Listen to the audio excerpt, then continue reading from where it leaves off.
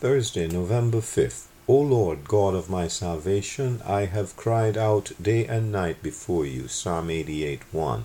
Therefore I will look to the Lord. I will wait for the God of my salvation. My God will hear me. Micah 7:7. Yet I will rejoice in the Lord. I will joy in the God of my salvation. Habakkuk 3:18. The God of my salvation. 5.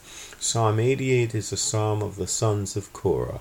As the Lord Jesus identifies with the experiences of a future remnant, we can apply these words in a sense to the sufferings of our Lord.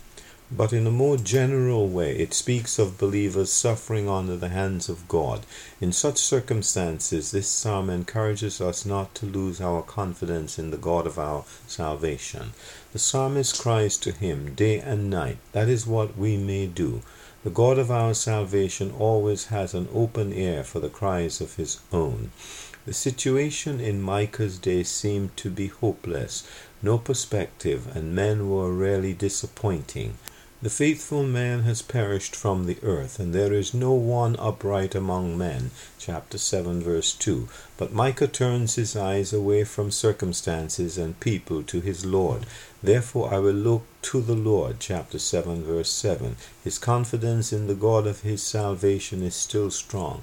Micah is an example to us. Circumstances may be difficult and men will certainly disappoint us, but the Lord, the God of our salvation, will never disappoint us. Habakkuk's situation was a lot like that of Micah. In chapter 3:17, the prophet speaks about a situation where the fig tree may not blossom nor fruit be on the vines. The labor of the olive may fail, but Habakkuk put all his confidence in his God as Micah did. But he even goes a step further.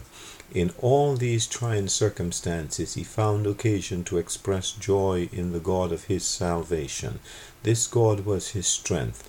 The Lord God is my strength. He will make my feet like deer's feet, and he will make me walk on my high hills. Verse 19, Michael Vogelsang.